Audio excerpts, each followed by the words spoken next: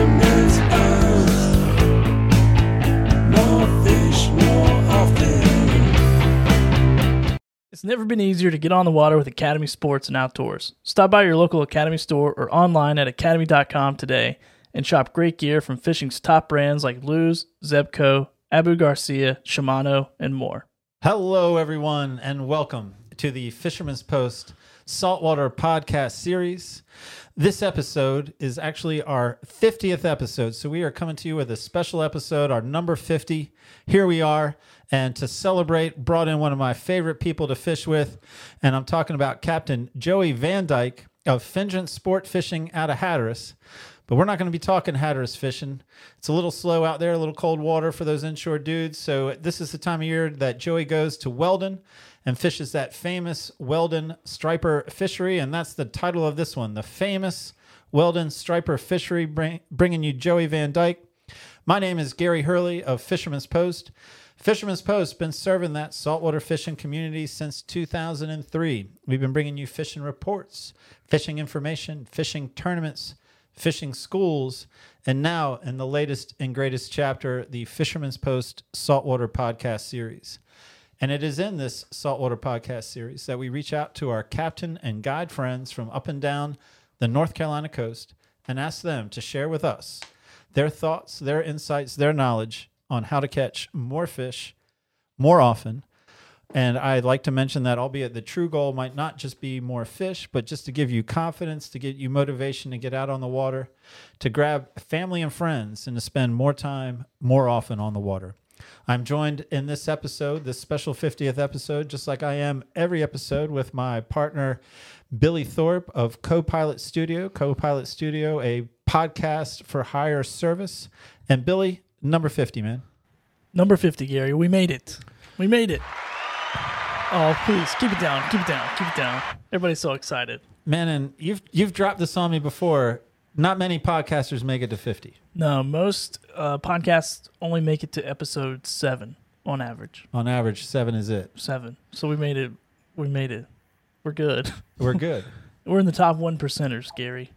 Good for us. Man, it is. So this is what it feels like to be a 1%. I never knew before. I've heard it mentioned on the news, the 1%. We're the 1%ers, bro, of the podcasting world. How come my wallet's not fat? It's just not that kind of industry. Well, man, you probably heard me say I got a special guest. We lined up a special guest for this 50th. I'm excited. Yeah, I'm man. excited. It's going to be a good one, man. A good episode. It's been fun, Gary. And I got to go do other shows, man. I'm just kidding. You're breaking up with me?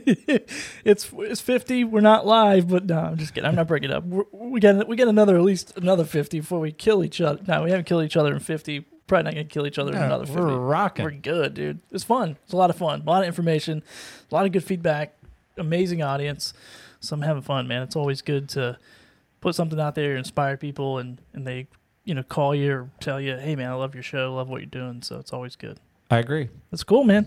Lots of fun. There's only one way that we make this happen. Hey, it's Roddy with Marine Warehouse Center in Wilmington and Charleston. We are headquarters for Repair Custom Boats. These center consoles are handmade in Washington, North Carolina, and are custom designed for fishing and family fun on the water. Right now, we have several models in stock, and build times on the custom orders are around 5 months. These boats are custom built to fit your needs, from the seating, the tops, the leaning posts, and the live wells. You design the entire layout of your boat. Come by and see for yourself why they're one of the fastest growing boat builders in the country. Man, I want to buy a boat. I know, right? That last little jam right there is that's what does it. Man, good video, a jam at the end. Sign me up, man. Get me financing. I'll second mortgage the house. Emmett and Terrell, just put me in a boat. You guys heard it. I'm not helping. Man, they already take care of my boat. I got a bay boat. They already take care of me. They keep me on the water, and they even add some upgrades to my boat. Yeah, man, that's a good thing. I love it that we're putting sponsors on here that we believe in, that we know, that we have a relationship with. And so it's not just us going, go to Marine Warehouse Center, but you actually use them. I don't, because I don't have a boat, but I do buy their hats, and they're amazing. You buy the hats, and I get them to work on my boat. Let's keep that going. Yeah, man, I love it. It's so good. I'm keeping them in business with this hat purchase. And the relationship is so good. I don't even mind listening to Terrell still try to tell me horrible jokes that Well, is he still doing that? Still doing that. It's ridiculous. After 50 episodes, he's still trying to tell me bad jokes. Forcing us to put those bad jokes on the air. He says, "Hold on, I'll call you back after Wheel of Fortune's over, and I'm going to tell you the latest joke." I'm like, "Terrell, I can't wait." And this one, I mean, I'm ready. I'm ready for it, Gary. Why? And this is from Terrell. This isn't me. Why did the fish blush? I don't know. It saw the ocean's bottom. I give that a laugh. And you know what? I'm not even positive I haven't already used that one. You know what? I was sitting here like, I'm pretty sure I've already heard this, but I'm going to pretend like I have it. If there's a time to be lazy, it's for the 50th episode, right? I mean, a special episode. Wouldn't want to do any extra work to like make sure I haven't used that joke before. Hey, let's go back to episode 10. What joke would I use? Terrell wouldn't remember anyway, man. He doesn't remember that stuff. Dude, I co-host the show. I didn't really remember. I think I maybe heard this before, but I didn't know if it was from Terrell or from my 2.5-year-old, but whatever. Fingers crossed we have a new fish photo, not a fish photo we're recycling. Well, let's see, Gary. Yeah, Scott Bowen with a speckled trout and a Spanish mackerel, both caught on a popping cork and gulp curly tail while fishing the surf on Mason Bro. That's a significant catch for that dude. I'm proud of him. Yeah, that's awesome. Looks like a great fish. So we've got something to talk about. We've got something new we're adding into our rotation, and you know about it. This for is just our my 50th segue. episode. Buy me a coffee. Buy me a coffee. I'm going to let you tell people about Buy Me a Coffee. Yeah, so Buy Me a Coffee is a really cool place where they created a place where you can go support creators like us. We're content creators. We're in the space of fishing, and we're educating people and all that kind of stuff. And so these people created this thing, and it's like, hey, this is a cool way to buy people a virtual coffee if you like what they do. And so I actually ran across it because I support a podcaster myself, and I was like, dude, we should have this for Fish Post. And we put it up and actually had some people like give us some coffee money. Coffee It's been money. great. Yeah. So it's like buy us a coffee. If you like the show, I mean, no pressure. Are we begging? I'm begging for a boat, not for a cup of coffee.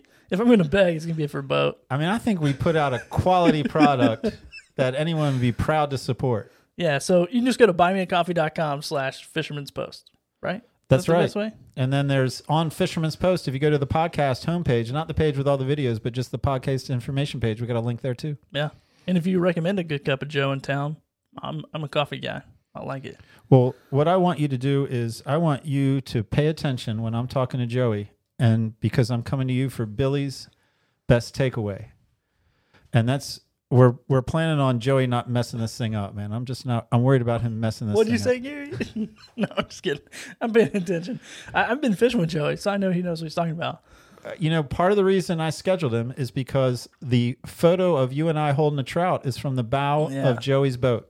Yeah, and another friend of ours, Zach Kirby, which I cut out of that. We cut that guy out.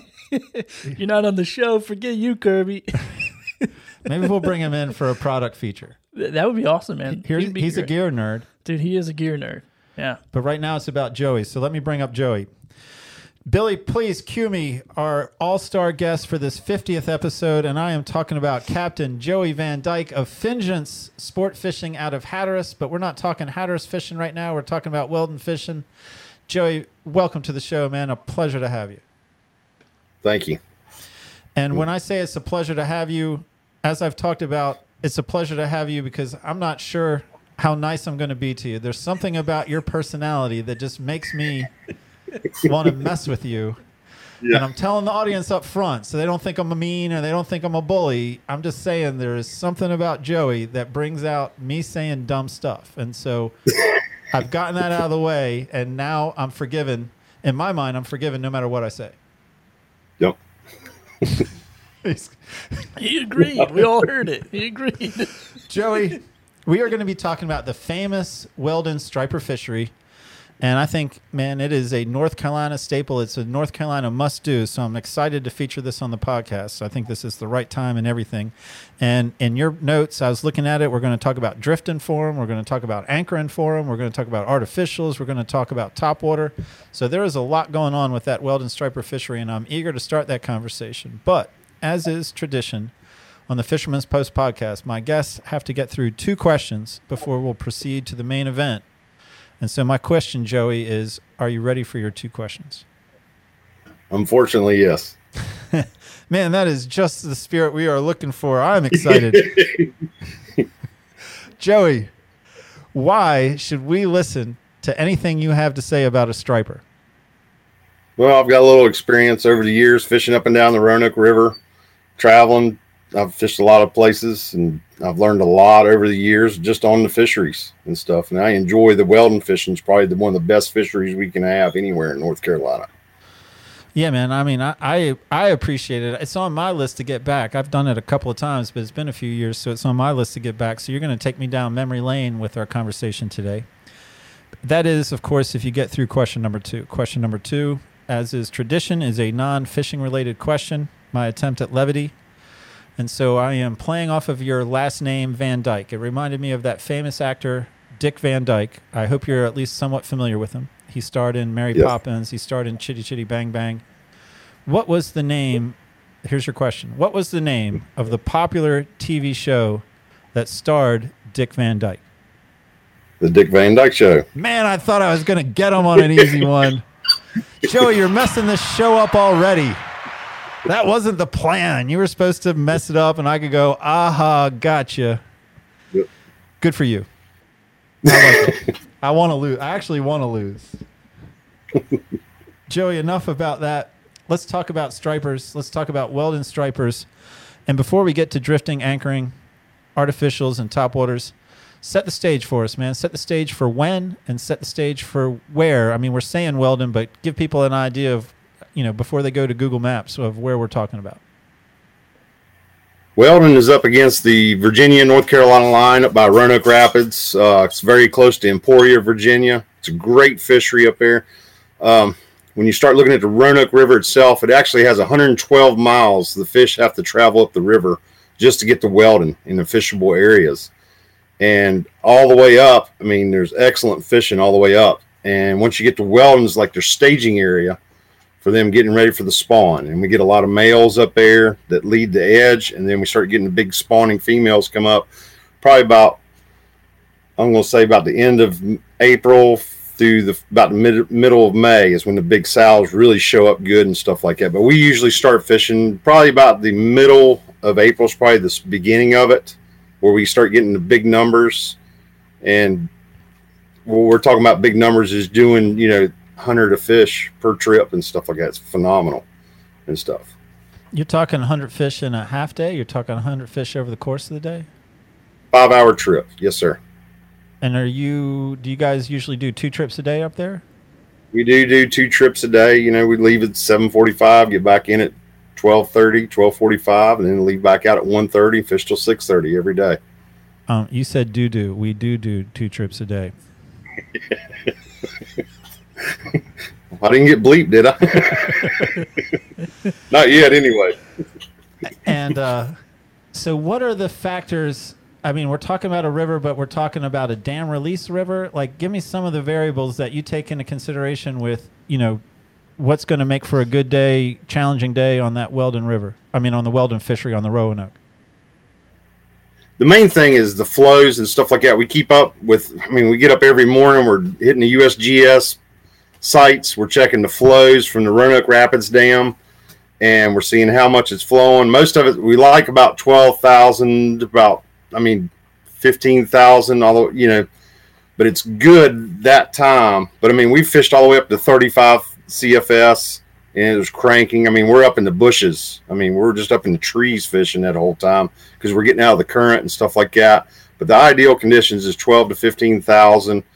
You can drift real efficiently down through there. It's not a fast drift. You can control everything, and you'll find the fish staged up in different areas, and we'll be using the bottom machine on them and marking them, where we can also anchor up on them also.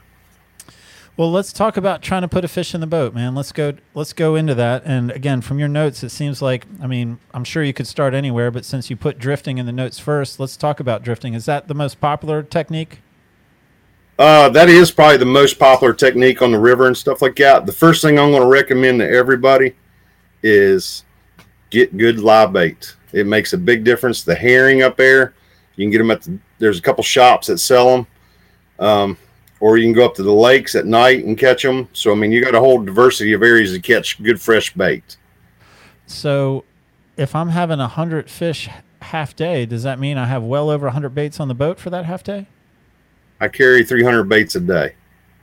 300 baits a day. And if I were going to buy them 300 baits from a local tackle shop, I could expect to come out of pocket what? About $120 for 150 of them. I'm guessing that as a guide and up there for over a month that you're catching them in the lake at night. Trying to, my best, yes. A lot of late nights. And what size are these herring? I mean, again, I'm guessing that a lot of people hearing this podcast, this is new to them, not firsthand. So what is this herring? How big is it? And, anything special about keeping it alive? Is it a hardy bait? They're very susceptible actually to dying. So you just can't put them in a bucket and then take them to the river and put them in a little minnow bucket and carry them down the river. They will smother out real quick. We're using, bait liner tanks and stuff like that. We're using 50 gallons because we got so much bait on the boat. But a lot of people can get away with like a 15, 20 gallon tank, and you can get you a couple dozen, herring. These things, we usually salt the tanks a little bit, put a little just pool salt in it, non-chlorinated, and that keeps them fresh, keeps them from losing scales and stressing out real bad during the day. Sometimes during the middle of the day, we do change out the water just to keep fresh water in there and keeping them happy. All right, so you definitely have to give them some attention. You can't just buy and let them. That's not a mud minnow that'll live on the bottom of the boat. No, sir. No. A lot of people buy minnows up there, and over the years and stuff like that, unfortunately, we've seen a lot of people come back to the dock. We've had triple digits days, all the guides have at the dock, and people will walk up to you and go, "Did y'all catch any fish?" And we're like, "Yeah, we had a good day," and stuff like that. And he goes, "Well, man, we just caught 4, and all we have is these crappy minnows and stuff like that." Well, unfortunately, if you're going to step up to the game, you got to step up to the herrings and stuff like that. It's the best of the best up there. Okay, man. So you've got a tank full of herring, a tank full of live herring. You've got a little bit of salt in there. You're planning on recirculating the water. You're trying to not to have them stressed out because that'll cause them to scale out. I think that's what you said. And so we've just left. There's a big old public boat ramp there at Weldon. I'm hoping people call you and fish with you, but if they have a mind to take their own boat up there, anything they need to know about that public boat ramp? Low water, anywhere from, I'm going to say 8,000 CFS. Please pay attention to your water because that is a major factor up there in launching your boat. And there's some rocks to take into consideration that you can hit. And there's a real big one right in front of the dock, probably about 15 foot off the dock. And at 8,000, you're getting right there at that strike zone that you can hit that with your lower unit. When you go downriver, most of the rocks are pretty defined. I mean, we have a big old bridge abutments there. And then after that, it's clear sailing pretty much, besides some logs.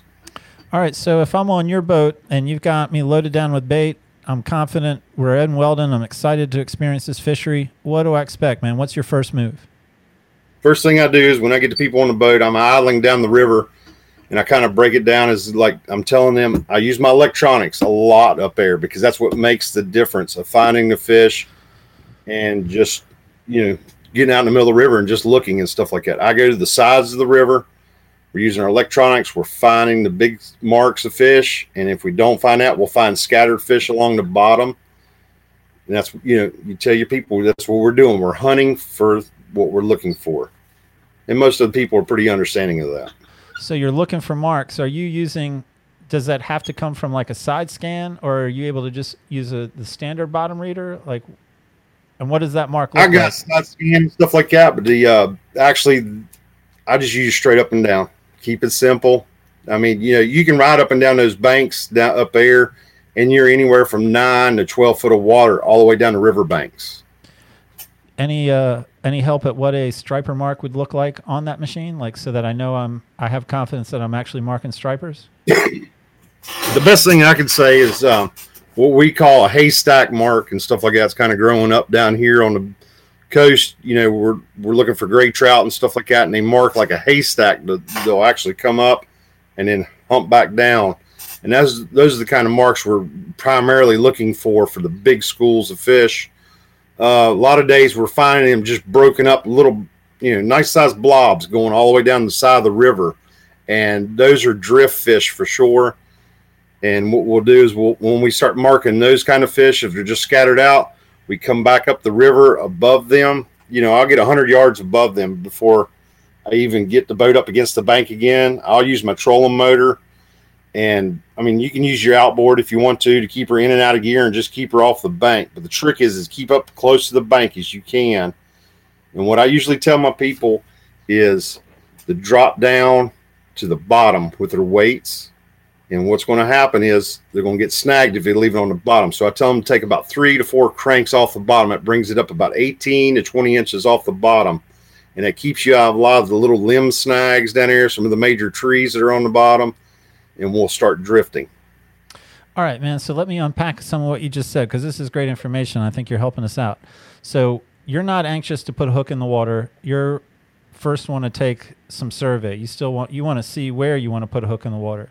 Yes. And sometimes you'll see a school, and maybe we'll talk about that.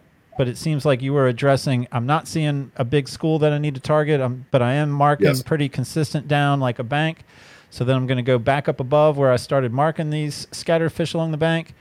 And then I'm going to drift down and sort of target what I just drove over. Did I follow? Yes, sir. All right. And so when I'm drifting, and again, sometimes the river's moving faster, you're using the trolling motor to slow your drift and keep you to the bank, or you're not so much worried about slowing your drift, it's just about proximity to the bank? Actually, I keep it right up against the bank, and I turn my boat sideways. And as I'm drifting, that way I have a big area for my charters. You got 4 guys standing there, and they can stand down one whole side of the boat, and I can, we can cover that whole swath. I got a 24-foot boat I use up there. So it's a big area I can cover, and spreads everybody out, and everybody has a good time just drifting like that. And I'll use the trolling motor, and I'll bump it in and out of gear to keep me up against the bank and to keep the boat straight. Because a lot of times with the current and stuff like that, you'll hit little eddies, and it'll push your bow a little more downriver, or it'll slow you down. Your stern will actually speed up. So you just keep her exactly 90 degrees to the bank while you're drifting. If I leave my motor on, does that disrupt the fish? Does that bother the bite? Not really. These fish are coming up the river. That's what they got on their mind. They're in the spawning mode, and they're coming there. So that motor does not scare them up there. And if you're dropping to the bottom and then giving a couple of cranks up, so I'm like actually 18 to 20 inches off the bottom, is that every line on the boat? Like it's all about being close to the bottom without being on the bottom? Or is someone targeting a different part of the water column? Yeah, you see a lot of people up there and stuff like that, and they drop their lines way, way out there, and they're dragging, and you can see the rod tips just bouncing and stuff like that. And all they're doing is clogging that herring, right in front of the hook. The herring's getting leaves on him.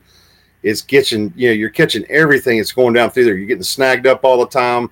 And when I bring it up off the bottom, I'm still right in the strike zone for the fish, because they're either on the bottom or just a hair off the bottom. But I'm getting across most of the major snags going down the river also.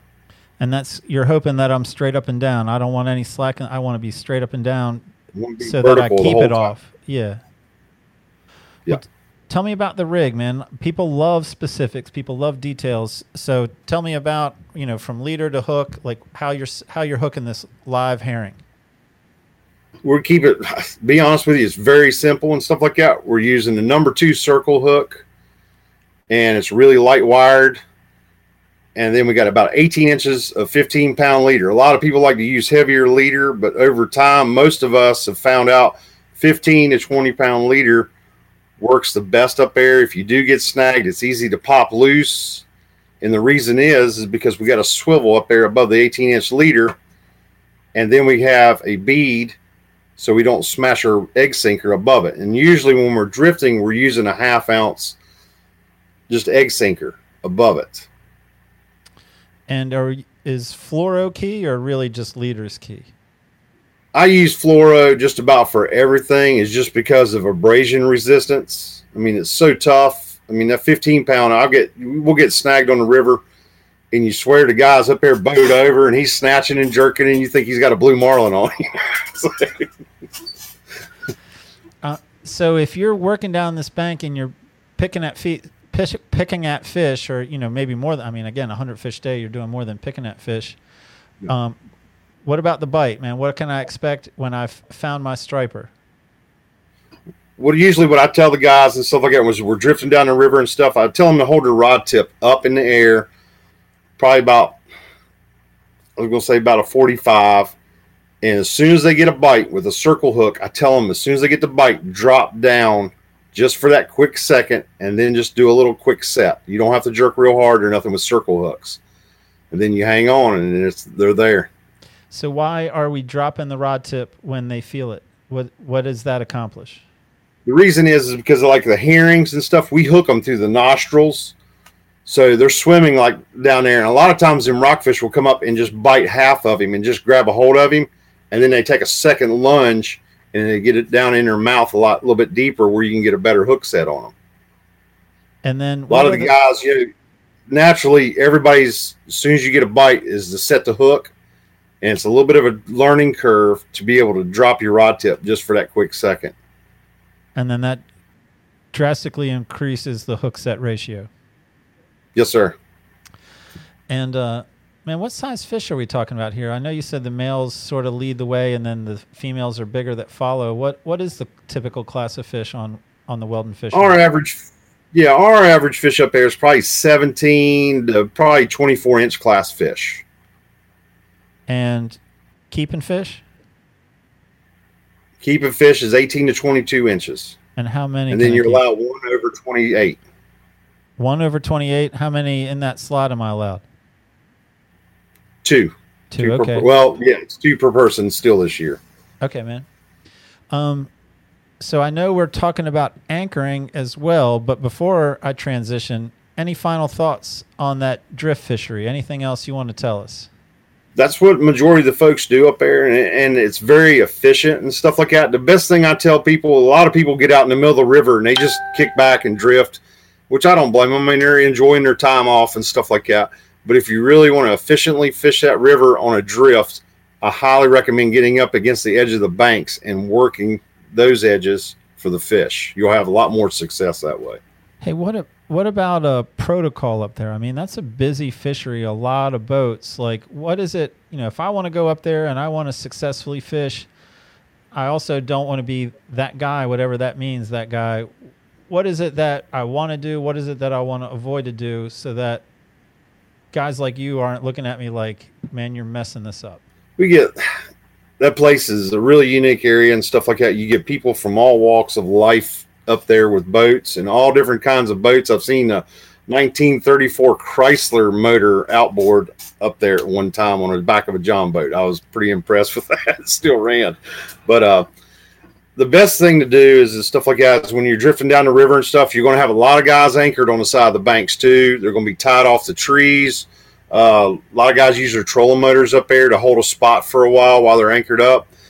And so all you got to do is just move off the bank just for a little while, drift down past them, and then just pull the boat right back up against the bank and cover more area. I mean, it's pretty plain and simple. Yeah, that sounds pretty straightforward. All right. Well, then let's transition. Like, what scenario gets you to anchor instead of drift? If drifting's the favorite, what has to happen where you say, man, we're going to do some anchoring today? Usually when I'm anchoring, I like to find the big marks of fish just stacked up real heavy. And then what I will do is I'll spin around the boat. I'll bring her back upriver, and then I'll get right up current of them. I usually try to get about 30 foot in front of them. And I put my trolling motor over, and then I'll hit the anchor mode. And I'll get the guys. I'll usually pick a spot right on the bank, like anything, like it could be a tree stump or a limb in the water, and I'll find right where them fish are, and I'll get the folks to cast off the back of the boat then to right where that spot is. And what you're going to do is just let your line go straight down to the bottom there, free spool. And then after that, as soon as you feel it goes slack, you close your bail, hold your rod tip up. When you get the bite, you do the same thing. You drop down and then pop them a little bit. So you're using spot lock on the GPS, but you're saying some people will tie up to branches. Or is anyone dropping an actual anchor to do this? Or is it either tie up or GPS it because that bottom's pretty tricky? A lot of guys use mushroom anchors. I keep 2 on the boat too, because sometimes the current is just too strong for the trolling motors, or you don't want to burn your trolling motor up right off the bat in the morning. So and then in the afternoon you don't have no juice left in your batteries for your trolling motor and stuff. So a lot of people do anchor up there also. Mushroom anchors are highly recommended. Don't use a Danforth up there because you won't get it back. I promise you. I believe you. I believe you, Joey. And so you'll have just 2, maybe 3 people off the back of the boat, and they're just casting to the one spot you said, and there's no action. I mean, with a live bait, there's no action. It's just getting it in the right zone and then waiting for the bite. Yeah, that live bait, I mean, it's doing all the action for you. It's swimming into the current, nose first, and it's paddling and stuff like that. And once they find it, it's game on. Once you get one to bite, you got the whole school right there controlled. So how often is it that you find a school, but they're lockjaw? Like, you saw what you saw on the bottom and you're doing everything right, but you can't pick up a bite. Does that happen? Or, man, these fish are aggressive and that really just doesn't happen? It will when you wake up in the morning, you look at your sites and stuff like that, and you see where they drop the river real quick. They dropped it from like 16,000 down to, say, 9,000 real fast. Well, that shuts them fish down because they're trying to settle back into the water pressures and stuff. And a lot of times what we'll do is when we mark them like that and they're not biting, I'll switch back up and I'll go drift fishing for them again. And I'll drift down through the school and you'll pick up 2 or 3 there and keep working down the river, and you'll find more and more as you go on down the river. And later on in the day, a lot of times with those fish being in that lower water, a lot of times they'll progress and go back upriver, and then they'll be back on the food bite again for the afternoon. And how far from the ramp will you go, man? I mean, you said it's over 100 miles. Of course, you're focused in on that area around where they meet, where they sort of end their journey. But what is typically the furthest away from the boat ramp you'll travel and then say, I'm not going any further to look for fish?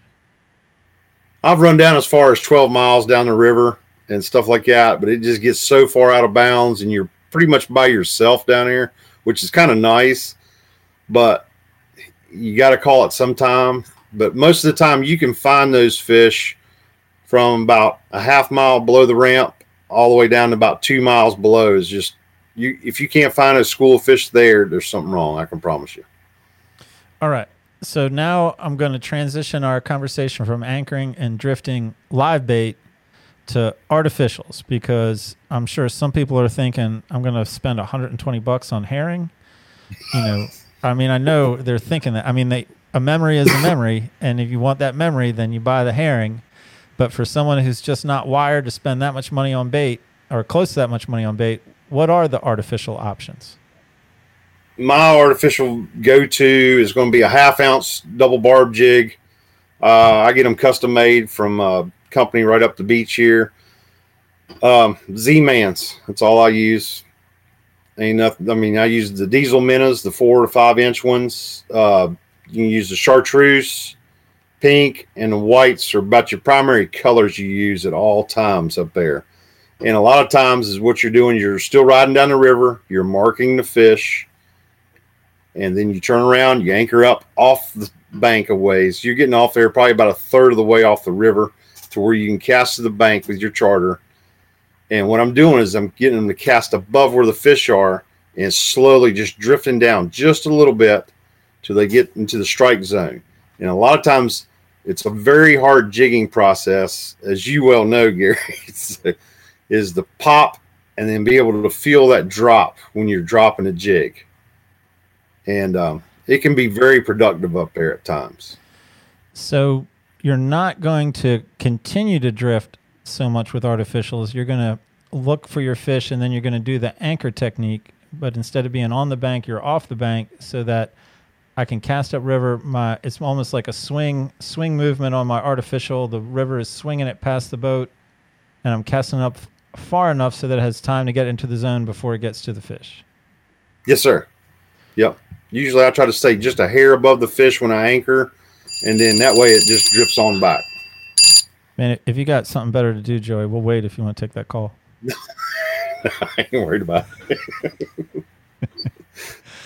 I mean, I was actually a little disappointed in myself, man. I am taking this way too serious with Joey. Like, I'm going to finish this podcast and think this is a wasted opportunity Man, why did I not take more shots? Thank you, phone. Thank you, phone, for ringing, for bringing me back out of this serious. I mean, it's great information. I do love this Weldon fishery, and I'm excited to have you on to talk about it. Yeah. And so with those artificial, I'm now transitioning back with those soft plastics, with the Z-Mans. I'm popping it off the bottom. I'm letting it fall. I'm trying to maintain contact on the fall. And then when it hits bottom again, real quick, bringing it back up because I don't want it to spend any time on the bottom, but I do want to confirm that I'm bouncing it off the bottom. Yes, sir. Yeah, you want to keep it moving at all times. That's a major thing. I mean, as soon as it touches that bottom, you pop it again. Just keep it working all the way back to the boat. And a lot of times you'll get fish to follow you off the bank and towards the boat before you even get a strike. And I'm guessing like other soft plastics, it's usually on the fall. It's usually after the pop, and on the fall is when I'll get my strike? Yes, sir. It's always on the fall for some reason. Who knows? And I'm not dropping the rod tip then. On artificial, I'm setting? Yep. You just automatically go ahead and set the hook as soon as it comes tight. As soon as you feel that thump on there, pop them. How tight are you setting your drag for these fish, man? Do you want them to be able to pull line, or is it dangerous to let them pull line? I keep everything light, just like I'm speckled trout fishing and stuff. I keep a light drag on them and stuff like that, unless it's a bigger one and stuff. But I don't never recommend tightening drags. And once I set it, I leave it right there. And, once you hook that fish, you keep your rod tip up and you crank steady on them. And a lot of times that fish will come onto the river, come right onto the boat with you in no time flat. So they don't immediately go to structure, and it's not like the first 5 feet of the fight is crucial because it's going to seek out a branch to wrap around. Like it's not anxious like that. No, these fish are small enough and stuff like that. You're using medium light tackle, and it can handle them all day long. And you can also keep their heads turned right towards you as soon as you hook them up.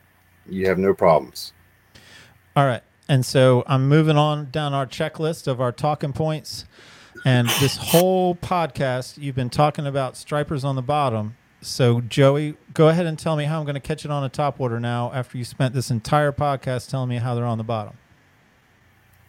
Topwater, morning time fishing and late afternoon fishing.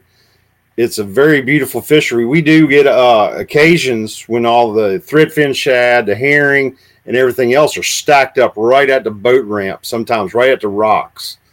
And the stripers are just exploding everywhere. I mean, you can stand right up there at the pavilion and you can look and there's just stripers exploding everywhere from the rocks down past the boat ramp.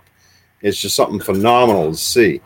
And topwater action is just about as good as it gets right there a lot of times. I mean, you can do it from the bank. We watch people from the bank, they're catching, 20, 30 rockfish right off the bank a lot of days when that action is going on.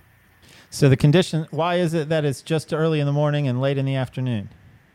Because most of the time the rockfish are just starting to fire up on the bait as the bait's moving up the river.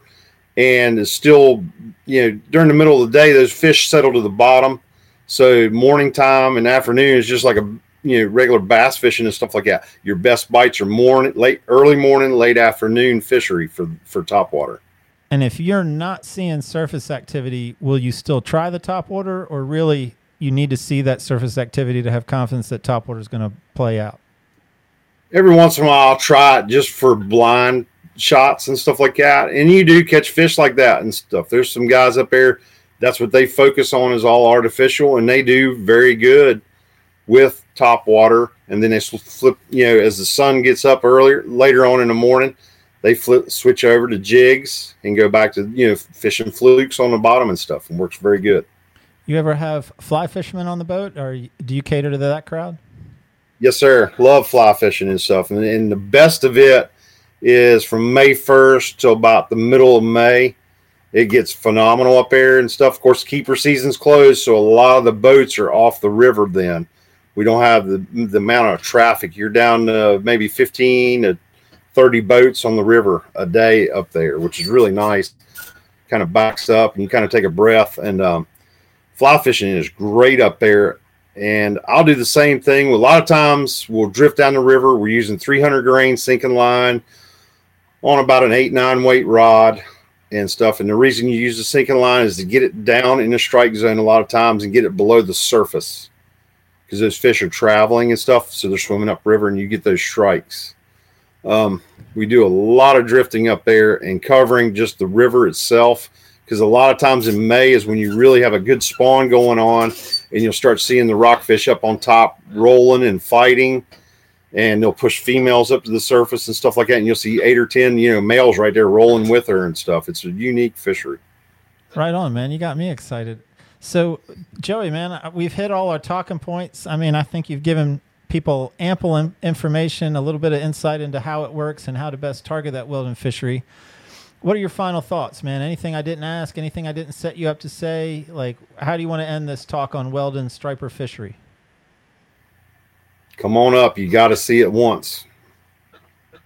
All right. I mean, I agree. I am in that class. Like our big NC redfish you got to do, and you got to do the Weldon fishery. There's a couple of must-dos in North Carolina, and I'm on board with you. Hey, before we say goodbye, Joey, though, I'd like to sort of talk to the captain about their calendar. Again, you're based out of Hatteras, and I mean down in Hatteras, so you're out of Hatteras on the end of Hatteras Island. When you leave Weldon, you head back to Hatteras. Give me a quick walk through the Joey VanDyke calendar when you're back in home waters. Well, finish up usually Weldon. We finish up about May 16th, something like that, and then I come right home. I put my other boat in the water down here and dock out of Hatteras Harbor, and then we'll start chasing cobias and big drum out along the inlet and in the ocean, and we'll do that all the way through about the end of May. Those cobias go on by, and then we'll start switching up and running a lot of half-day charters back in the Sound, doing the puppy drum, the speckled trout fishing. And about mid-June, we get another flurry of cobias, and all of those are on the bottom, and we target them very specifically all up inside the inlet and up in the channels and stuff as they're coming in to spawn for the summer and stuff. And then July, all the way through the rest of the summer, we're just doing all inshore fish. Spanish mackerel, bluefish, flounder. So we're staying busy, and we're bouncing back and forth to different fisheries all the time. Man, Joey, I've thoroughly enjoyed. I enjoy fishing with you. I've enjoyed talking fishing with you. I got a hypothetical question for you, man. You ready? Yes, sir. Hypothetically, if Billy used a podcast program so that this whole time you were talking, you had bunny ears and a bunny nose superimposed on your face, hypothetically, would you think that's funny? Yeah, but I wouldn't doubt it, though. I wouldn't put it past Billy.